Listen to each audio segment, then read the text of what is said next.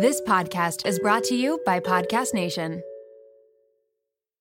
You're listening to the Happy as a Mother podcast. Today, I am excited to welcome Dr. Whitney Casares to the show. Dr. Whitney is a board-certified pediatrician, author, speaker, and working mom. And today, I have invited her here to talk about when we've got a colicky or fussy baby, those witching hours, the crying in the nighttime, how to handle that as parents. As a pediatrician, she's worked with so many children, so many families, and she knows all the things to rule out when it comes to baby crying.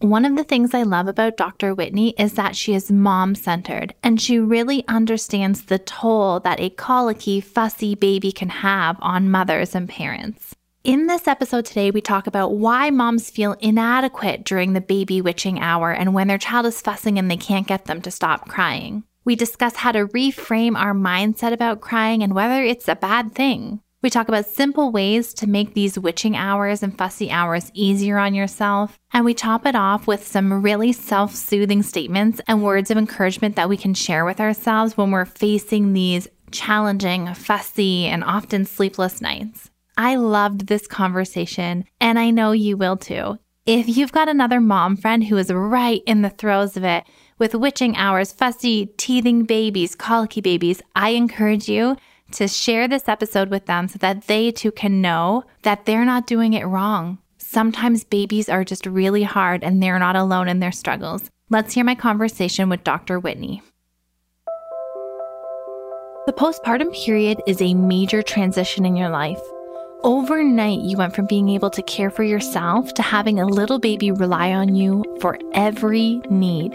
Sleep deprivation, crying, uncertainty in your parenting choices, these can all take a toll on your mental health. While baby blues are normal and will resolve on their own in a few weeks, many moms suffer from more. If you find yourself irritable, depressed, anxious, experiencing loss of interest in the things you used to enjoy, or simply feeling unlike yourself, you could be experiencing postpartum depression or anxiety. It might be time to seek help. The Happy as a Mother Wellness Center can connect you with a maternal mental health therapist. We offer teletherapy services, allowing us to connect anywhere with secure and convenient appointments that save you time and hassle.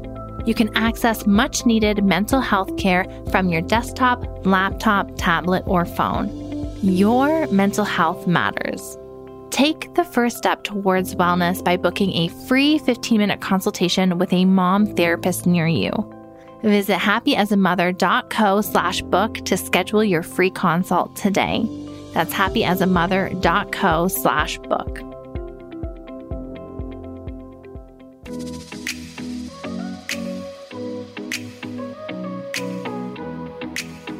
Welcome to the Happy as a Mother podcast, where we're dedicated to helping you cope with the load of motherhood. I'm your host and registered psychotherapist, Erica Jossa. We all had expectations going into motherhood, but reality often has a different plan. Let's work together in shattering unrealistic expectations, letting go of shame and guilt, and accepting where we are on our motherhood journey. We'll pack a toolbox for motherhood with expert advice, practical tips, relatable stories, real moments, and honest conversations. My goal is to give you the knowledge, tools, and resources you need to parent more freely. However, this podcast should not replace the advice of your healthcare provider. It's time to do motherhood differently, toss out the idea of perfect, and enjoy the journey. Let's dive in. Dr. Whitney, thank you so much for taking the time to be with us today. I stumbled across your Instagram and got in a deep dive of your content and was like, I just got to have you on. So thank you for being here. Oh, absolutely. It's my pleasure. The more we can do to show moms that they are not alone, the better. So happy to be here. I find your story and your platform and your experience so interesting because I see a lot of pediatricians on social media, as of late, and they're very baby focused. I mean, that makes sense. That's what you went to school for. That's your training and designation. But your take really underpins and upholds mom as well. Can you tell me a little bit about your work and your story, how you found yourself here? Yeah. So the reason that I care about supporting moms and not just their kids and not just kind of traditionally pediatric focused issues is because I know firsthand that when a mom is not doing well, her kids are not going to thrive in their full capacity or to the same potential that they could. I was a go-getter, valedictorian at my high school, like work as hard as you can type of person. I got to Stanford in residency, basically by like sheer will. I was not the smartest person in the room, like with the best SAT scores, but I was definitely had that like hustler mentality. And I thought that I could really do it all. I really bought into this lie that overproductivity and kind of like hustle culture and even like this manifesting thing of like, I'm just going to believe it and then it'll be it was the answer to finding true success. And so when I became a pediatrician, I really was the yes girl. Like people wanted me to stay extra and see a patient. I would say 100%, I'm on it. If I needed to work harder in order to make sure that I was seen as like the most accommodating professional possible, I would do it. I was on the executive committees, all that stuff. And it worked really well for me until I had kids, and specifically my first daughter. Mm-hmm. So my first daughter, I was really full of myself and thought that it would be easy because I was a pediatrician. Well, you're a pediatrician. I know. I know all the things. To be brutally honest, I think back then, this is like almost 10 years ago, I would look at parents who are struggling and think like, come on, get it together. Like, just try a little harder, or look on the internet. Like, what's wrong with you, And then I had her, and she didn't sleep for more than 45 minutes at a time. And she was all kinds of colic. And then even as she got older, she wouldn't potty train in the way that I thought like I'd been trained to help potty train somebody or sleep train. And then she started having all of these other behavioral issues that as a pediatrician, I knew were outside of the typical spectrum of quote unquote normal. And so my husband and I started going to parent coaches and to psychologists and to psychiatrists. And I found myself having to lean really hard into her to make things not fall apart in my family and in my personal life. But then also I was still going full steam at work. And I was trying to put on this perfect face of like, it's all going fine and like, it's all good. And inside I was crumbling.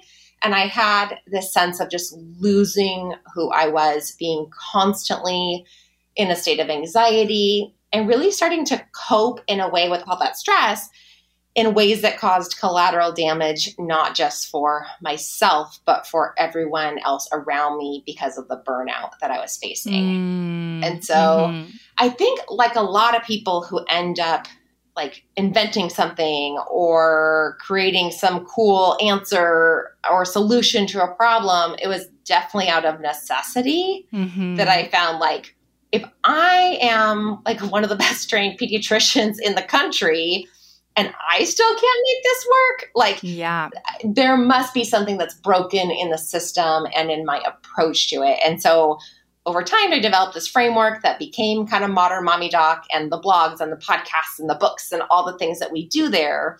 But it was really built on trying to be the antithesis of, everything's perfect. If you just try hard enough, it'll be better. Like, you just need to like believe it more. And instead really trying to be based off reclaiming your sense of self, organizing and preventing stress as much as possible. And then when it does happen, coping with it in a way that's actually going to be productive for you long-term and for everybody else around you.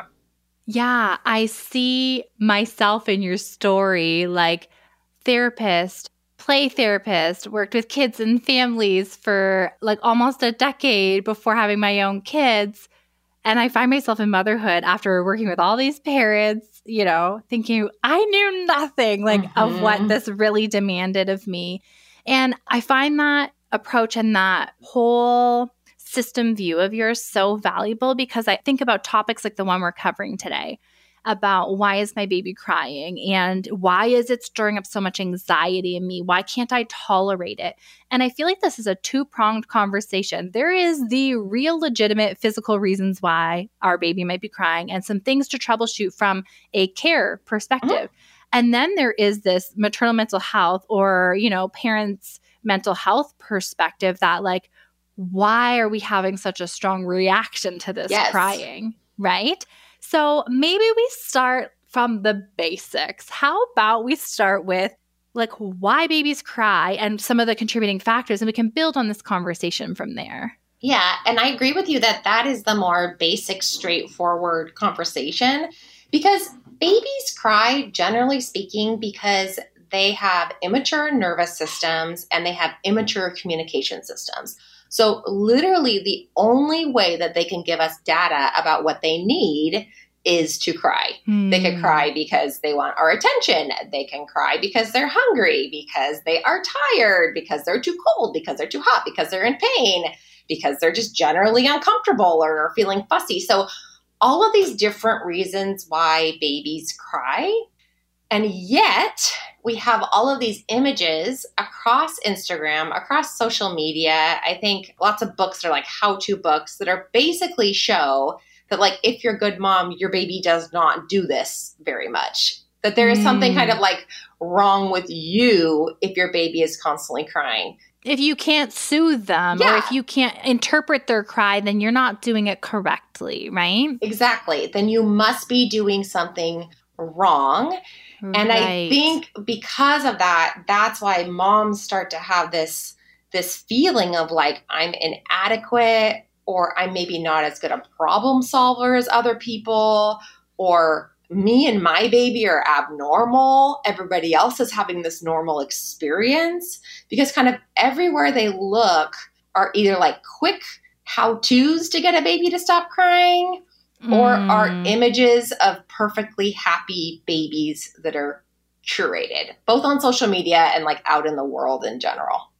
It speaks so much about the lens through which we're viewing it and our interpretation. And a really old story comes to my mind. I was taking one of my babies, of the 3 boys. Do you think I can remember which one it was? No. But it was one of them.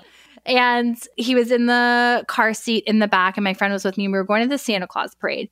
And he was like barking away in the back, like not content to be in his car seat, like squawking, not enough that like he's going to like vomit and gag. Like he wasn't freaking in that way, but enough that like my anxiety, I was like white knuckling the steering wheel because I couldn't tolerate the fact that I'm like, inflicting some kind of harm on him that he's in his car seat. Yeah. And so I vocalized this out loud to my friend saying like, oh my gosh, like he's crying and it stresses me out. And she's like, I vocalize it as like he's communicating with you. Like he doesn't like his car seat right now. And like he's letting you know that, And she's like, I don't see it as distress. I see it as like a form of communication. And I was like, well, that's a way to look at it, but I don't feel that way right now, Yeah. And so can we talk about like, I guess how to interpret or how to know for a mom who maybe gets activated by all cries equally, right?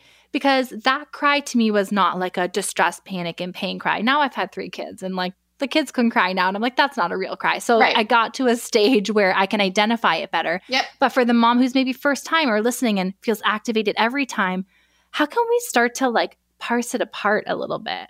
Yeah, I think the other person to add to that list is maybe the mom who's had like trauma, minor T trauma of some type with her older kid, right? Like my younger child was not colicky one bit. She was way easier. I always say she was like gentler on me.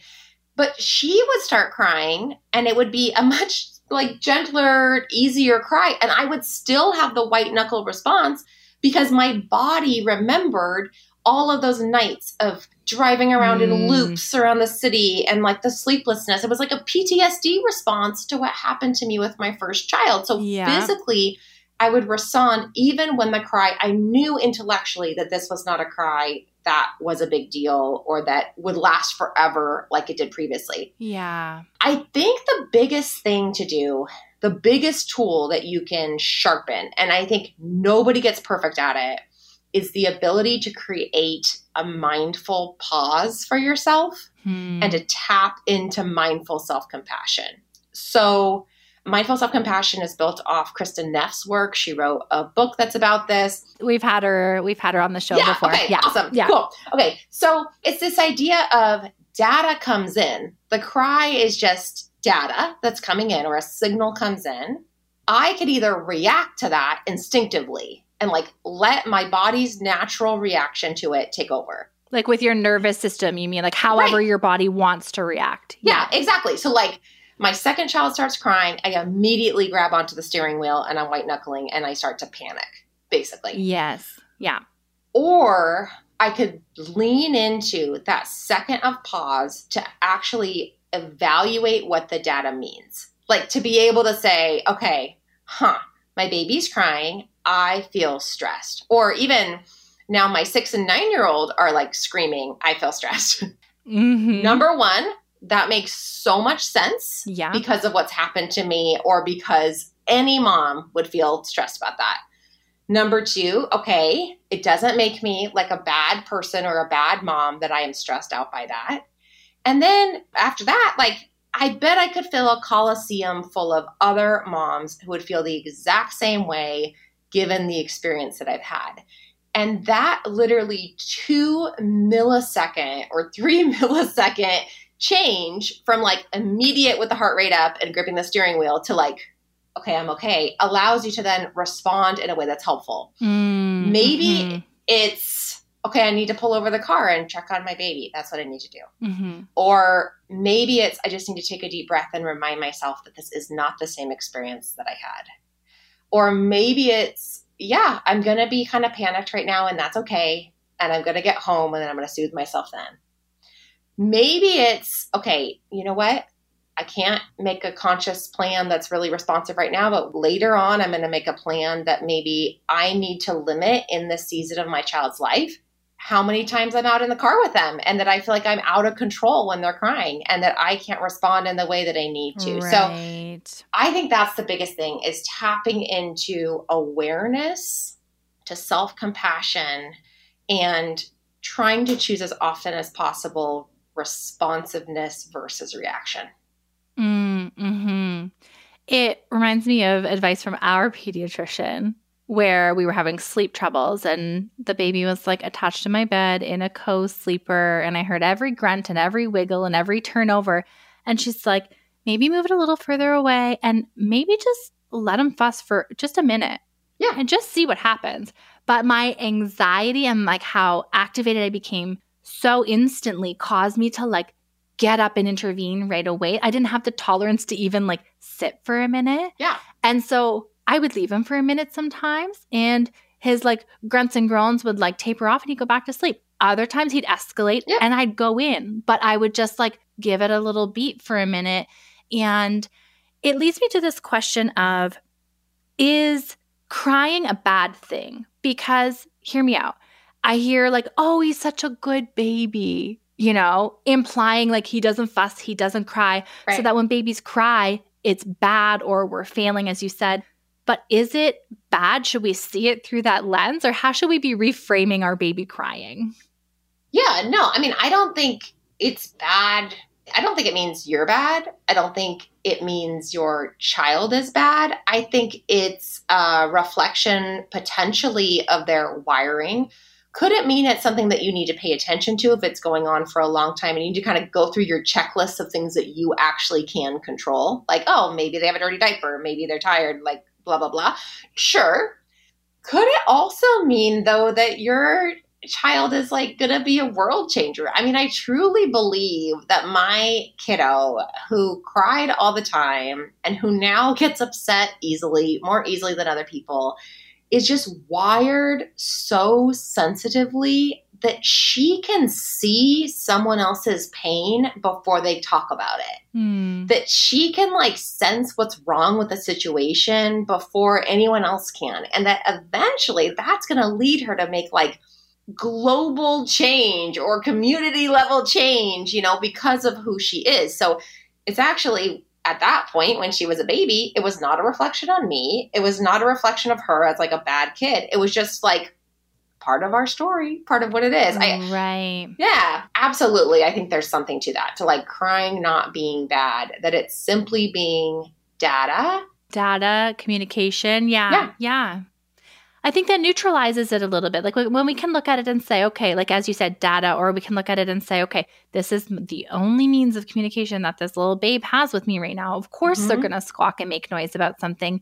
We take it away from it being about like how good of a job we're doing. Like we depersonalize this and we become mindful and we notice and we engage our problem solving skills versus seeing it as us failing and sort of getting all worked up and out of sorts, right? Which, I mean, takes practice. Yeah. Like that's a skill that it has to be learned and practiced.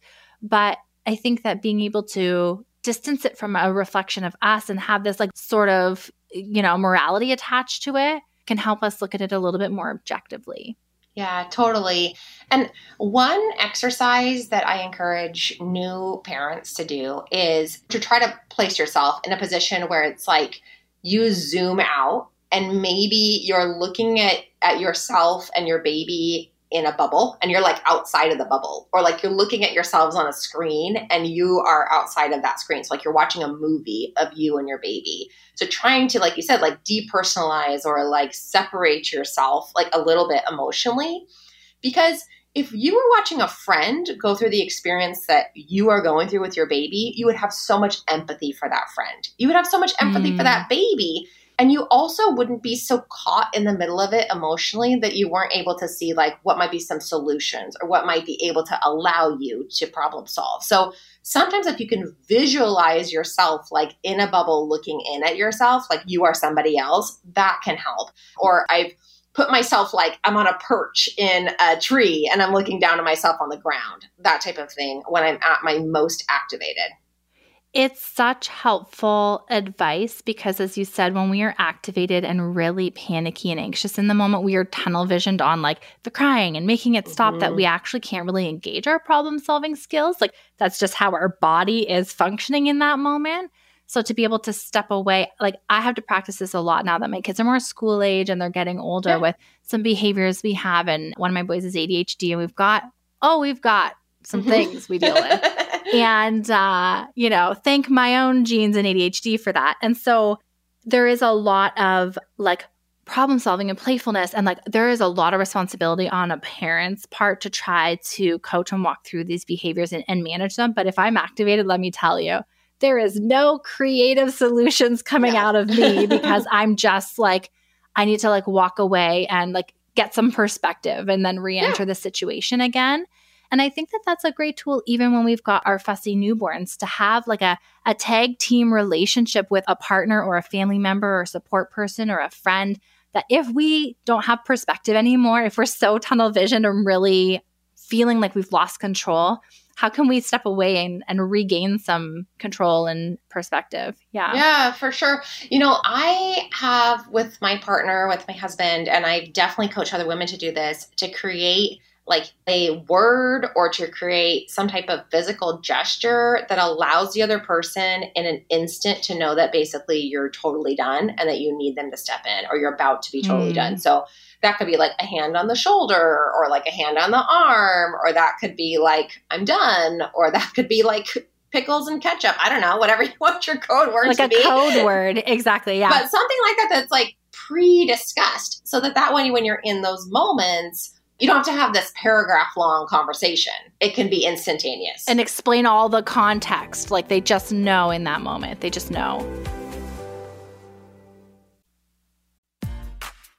As busy moms, the last thing we need is more on our to-do list. It's hard enough to remember who needs what packed for school, when the next doctor's appointment is, and when to register for events, let alone remembering to call and cancel subscriptions that drain your finances every month. That's why Rocket Money is so great. Rocket Money is a personal finance app that finds and cancels your unwanted subscriptions, monitors your spending, and helps lower your bills so that you can grow your savings. You can see all of your subscriptions in one place. And if you notice something that you don't want, Rocket Money can help you cancel it with a few taps. They even try to negotiate lowering your bills for you. Rocket Money has over 5 million users and has saved a total of $500 million in canceled subscriptions, saving members up to $740 a year when using all of the app's features. Stop wasting money on things you don't use. cancel your unwanted subscriptions by going to rocketmoney.com/momwell. That's rocketmoney.com/momwell.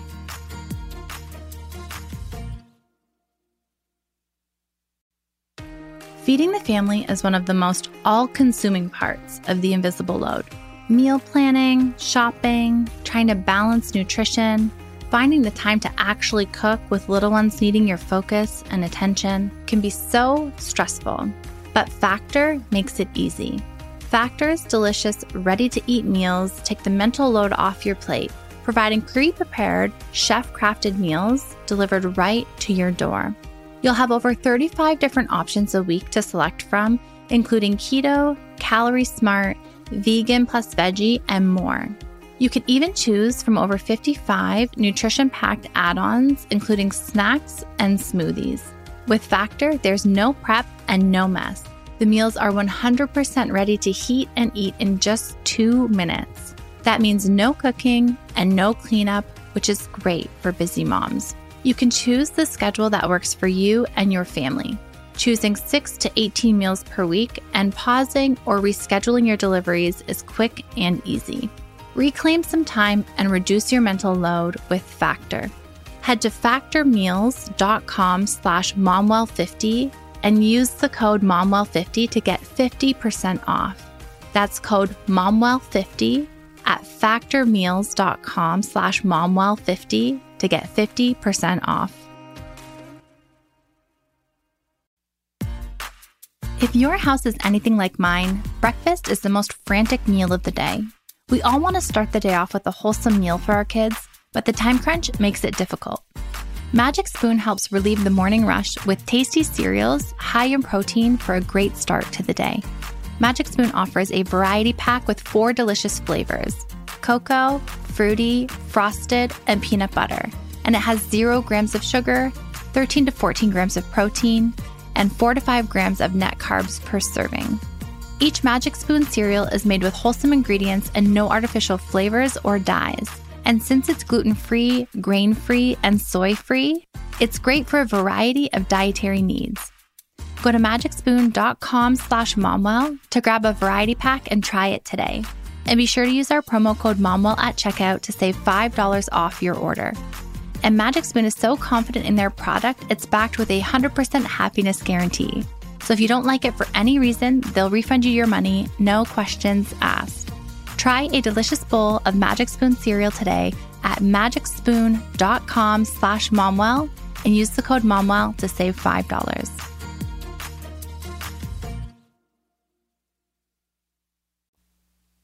Okay, so what about like witching hours or like colicky babies where we've established, they're just fussy and it is kind of what it is. Like, how can we find some acceptance around that and deal with that? Because I feel like that's a bit different than the average, right? Than the norm that people face. Yeah, totally. So radical acceptance is a concept that is really rooted in cognitive behavioral therapy that talks about this idea that the more that we have resistance to our reality, the more difficult that it actually becomes to deal with that reality that we have.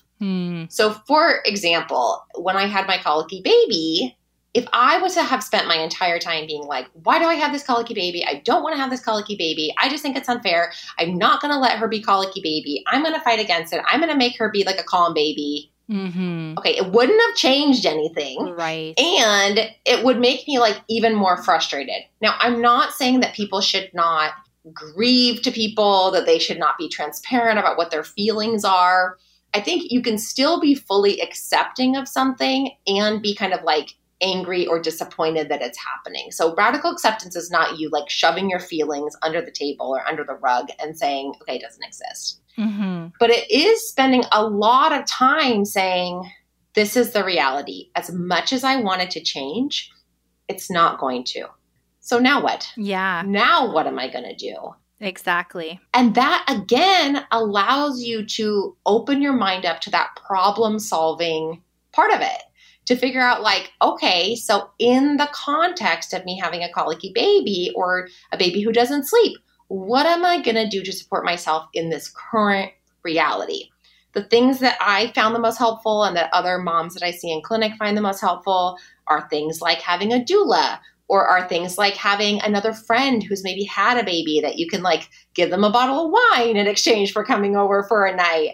It could be your partner that you are handing things off with. That said, there are some people, I'm a huge fan of equity in households, for parenting partners. But that said, there are some partners who get overwhelmed themselves, and it would be too much to expect that it could be completely like in an equitable place. Maybe you need somebody else that's a third party for a small period of time. Mm-hmm. So I think that really like leaning into what are my strengths, given the reality of what I'm working with, what are my strengths? What are my hours that I am doing the best with this, that I'm coping the best? What are the hours that I know, like those witching hours, are going to be tough for me every single night, and that I either need more support around me, or that sometimes I need somebody else to just step in and literally take my place so I can go take a walk and remove myself from the situation. Mm-hmm. Yeah, I really see it sort of like that pattern that we talked about before. If we're so activated and in it, like I think about being a first-time mom. And I think about so many listeners who are here who are probably first-time moms, and having conversations with my friend like, is this normal? Do I have a lemon? Mm-hmm. Like, is this what it's supposed to be like, Yep. And as a first-time mom, not having like a measuring stick to sort of gauge babies or temperaments, not that we compare them to one another, but you can kind of sort of gauge how it goes. It's really hard to know why you can't soothe your baby, and if it is your fault. Like, I think there's a lot of questioning that goes on. Like, yep. Am I not maternal enough? Do I not know what I'm doing? Am I failing in my role? And it becomes a really sort of like beating up on ourselves, or like self-critical inner dialogue with ourselves, that when we're in that space again and we're wrestling with the situation and there's not some acceptance around this is sort of the temperament of our baby or how they are, we are not going to create a system around these witching hours that come with that acceptance. So, okay, we know that 5 to 8 or 9 p.m. are going to be really challenging times. How do we choose the path of ease here? Mm-hmm. Are we going to cook dinner earlier in the day so we've got the minimal amount we need to do at nighttime? Mm-hmm. Are we going to call in some support during that time? Are we going to switch off each hour who's soothing baby? Like, I don't know, whatever your family can come up with, we don't engage those skills if we're sitting there blaming and sort of beating ourselves up over the fact that our child is fussy. And it's so hard as a new mom to switch out of that. I think that I really gained that ability more with my second and third to say like, he can wait a minute, or I don't know. I just gained, I think, more tolerance for those pieces. But to the moms who are listening, and if you do have a fussy baby or colicky baby, like it's not a reflection of you, as we said, it's not your fault. And the more we can sort of accept the temperament or the situation, the better we're able to problem solve and get you the support that you need. Yeah. Also, I want people to be wary of groups they join and support groups and that types of thing. But I think that the more you can also create in your social media feed, in your groups that you're on social media, or even in real life, a community of people that sees you and you can see yourself in that, the better. So the more that you can say like, oh my gosh, that's me too. I'm not alone. I'm not the only person going through this. I think that really helps. I also think don't overlook the soothing activities you can take on during those moments of the witching hour that seem like really basic, but could be amazing for you. Like, okay, I at least want to be in my coziest robe. Okay, I at least want to, like, I used to put on Kevin Hart, like on Netflix and listen to like comedy during that time and just like try to kind of like get my brain like so that I'm at least like the dopamine surging like a tiny little bit, or put on like some good music in the background, either soothing music or music that like reminds me that out there somewhere, someone is at a club dancing. You know what I mean? Like that type of thing. So I think there are small things like that too, especially I'm thinking about like maybe the single moms who feel like they are isolated, who don't have a village that's right there in their vicinity. And also for people who are feeling like, hire a doula, yeah, right. That's so outside of my means. I'm not doing that. You know what I mean? Like, because I think there's ways to engage like your neighborhood or people that are right around you that cost nothing. And also to do things for yourself that are virtual so you can connect with other people and get that positive reinforcement for yourself. Yeah, I agree. I think about those days when I was like home on maternity leave and how the night would go, one, would predict the capacity I would have in the day. I feel like we were either having a good day or a bad day based on how sleep went is how it felt a lot of the time.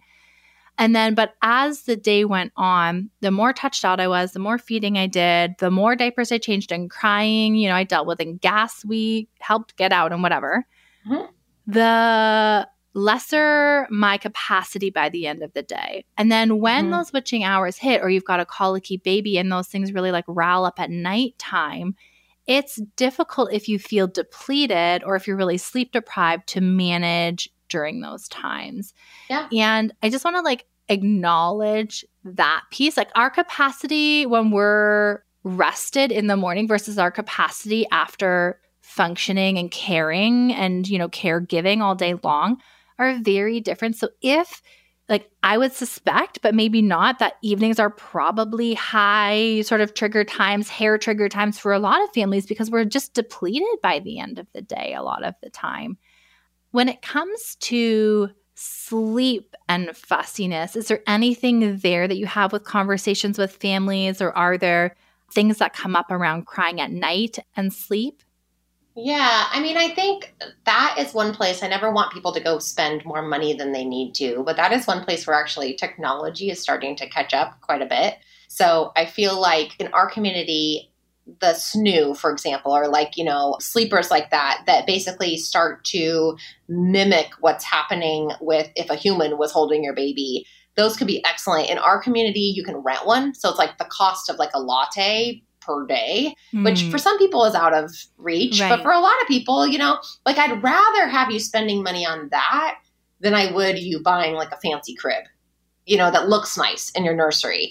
I would rather have you spend money on getting a night doula for like 2 nights out of the week. So that's something you could look forward to for nighttime for somebody else to care for your baby in the middle of the night, or to like, again, spring for like a friend to come over and you reimburse them in some way, than I would for you to buy your kid 5 cute outfits. You know what I mean? Like we all have a budget. And so as you're thinking about your budget and where you want to invest, I would really be investing in the nights, because you're absolutely right. Like I would have a way easier time in the day. Then as we got closer and closer to the evenings, I would start to feel that dread come in of like, here we go.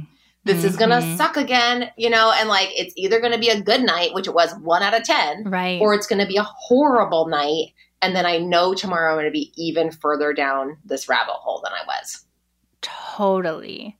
And we talk a lot here about if we know we've got a sleeper that wakes up a lot, or we're going through a regression or teething or something, again, with the acceptance, like if we see that and can distinctly separate a plan for mom sleep from being reliant upon baby sleep, this is something I really am an advocate for, because mom sleep, while it does when we're solo depend upon baby sleep when we're the only provider that's accessible, but we can plan intentionally for mom to get rest and have reprieve at nighttime when we think it through and pull on our community and pull on, like you said, friends and different people, whether baby is going to sleep through the night or not. And I cannot like underscore that enough, right? If we're really struggling, if we have no tolerance for crying, no tolerance for colic, we're just at our wit's end, a restful 4 to 6 hours of sleep could reset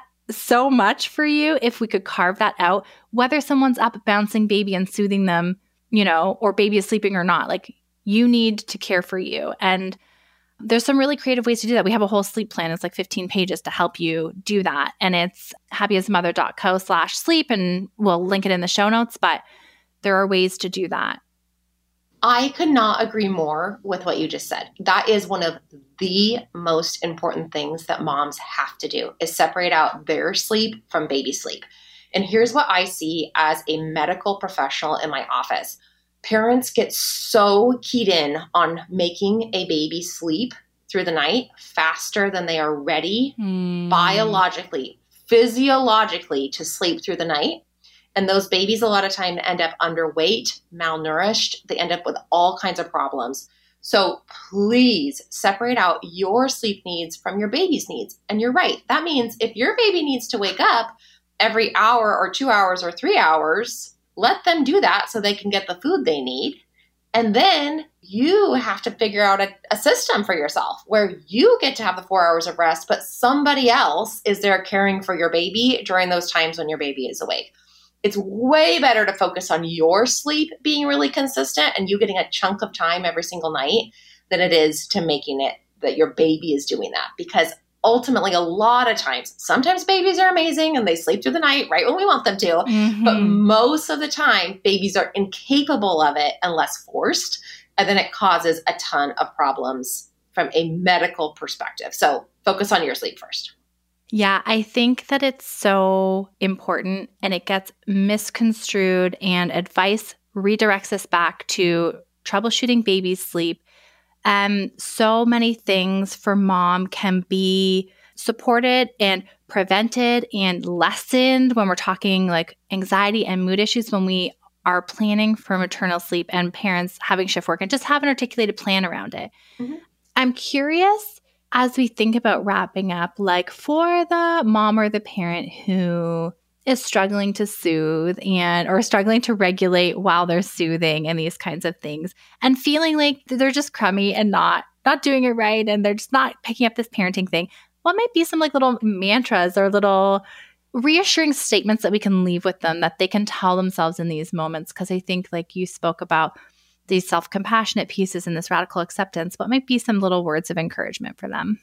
Yeah, totally. Okay, there's 3 things. I would say, number 1, just because this is difficult does not mean I'm doing it wrong. Just because this is challenging does not mean I'm doing it wrong. That's good. Number 2 is I was specifically designed to be this baby's parent.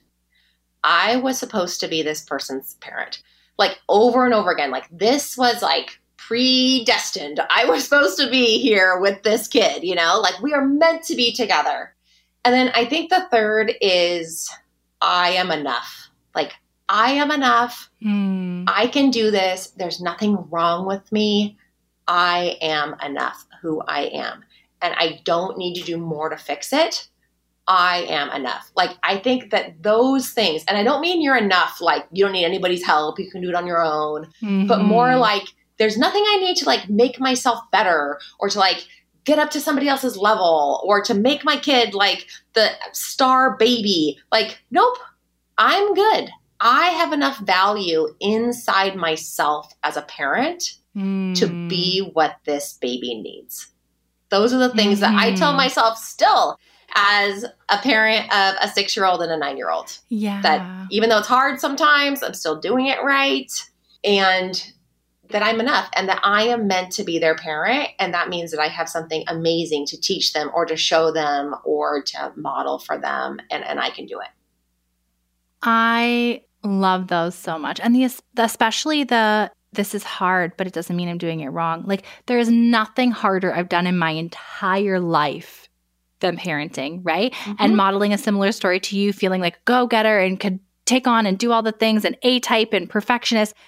Parenthood smacked me in the face. Like I hit a brick wall, did not know what I was getting myself into and in, like what I was up against.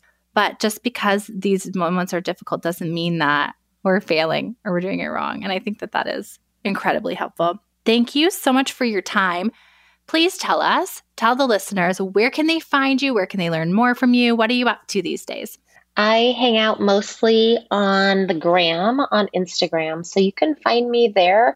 I'm at Modern Mommy Doc. Feel free to slide into my DMs on the gram. And we try to be as authentic and real as possible when we're there.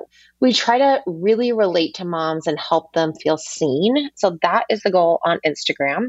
We're at Modern Mommy Doc. You can also find us on the web at modernmommydoc.com. And then our app is available in the Apple Store at Modern Mamas Club. And that's where you can find consultants, you can find really interactive ways to do our framework, which we call the Conflicted to Centered framework, which is really aimed at helping moms and especially working moms to feel like they are not lost in a sea of chaos or overwhelm, but instead they have a way to organize their stress and to hone in on their values and what gives them meaning and purpose. So at Modern Mommy Doc and the Modern Mamas Club app. It looks beautiful. I think that what you're doing and what you're pouring your heart and soul into is so valuable. So thank you for the work that you do. And I appreciate you being here with us today. Thank you so much. Wasn't that such a great conversation with Dr. Whitney? I've used that last coping statement there, that just because it's hard doesn't mean that I'm doing it wrong, so many times since I've had this conversation with her. It is a game changer. Taking care of babies is hard.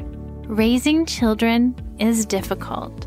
And for me, when I was going through my own postpartum depression and anxiety, I didn't know what my baseline should be. Was it this hard for everybody else? Were they struggling as much as I was struggling? Were they enjoying moments of motherhood? One of the red flags that popped up for me was wondering whether I should seek help. Telling my husband that I didn't feel like myself. So yes, motherhood is hard, and I want to say that it's hard for everybody who experiences it.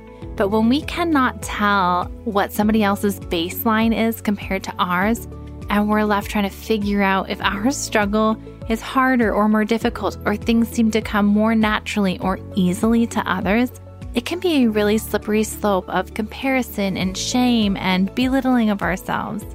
Our maternal mental health therapists are trained to know what a baseline should look like and to inform you whether what you're experiencing falls within the average or norms or not, or that your baseline is elevated and that you might be struggling. Having somebody who's trained to know what it is that they're looking for and give you the feedback to know what is normal and what is not normal might be the thing that you need if you're struggling. So I encourage you to seek out our wellness center, happyasamother.co/wellness, to learn more. That's happyasamother.co/wellness. I'll see you right back here, same time, same place next week, where I'm being joined by freelance journalist, speaker, and author Gemma Hartley to further understand the mental load of motherhood and learn how to adjust the imbalance of household labor within your own home. You do not want to miss it. I'll see you right back here next week. I can't even begin to tell you how happy and honored I am that you choose to spend your time here with me each week. If you're looking for the resources or links from today's show, or you need a refresh on anything we've talked about, visit our show notes. You can find the link in the episode description, or you can head directly to happyasamother.co/podcast. To join the Happy as a Mother VIP list and be the first one to know about new episode drops, insider info, or freebies, head to happyasamother.co/newsletter. Until next episode, Mama, I want you to know, keep showing up. You're doing an amazing job.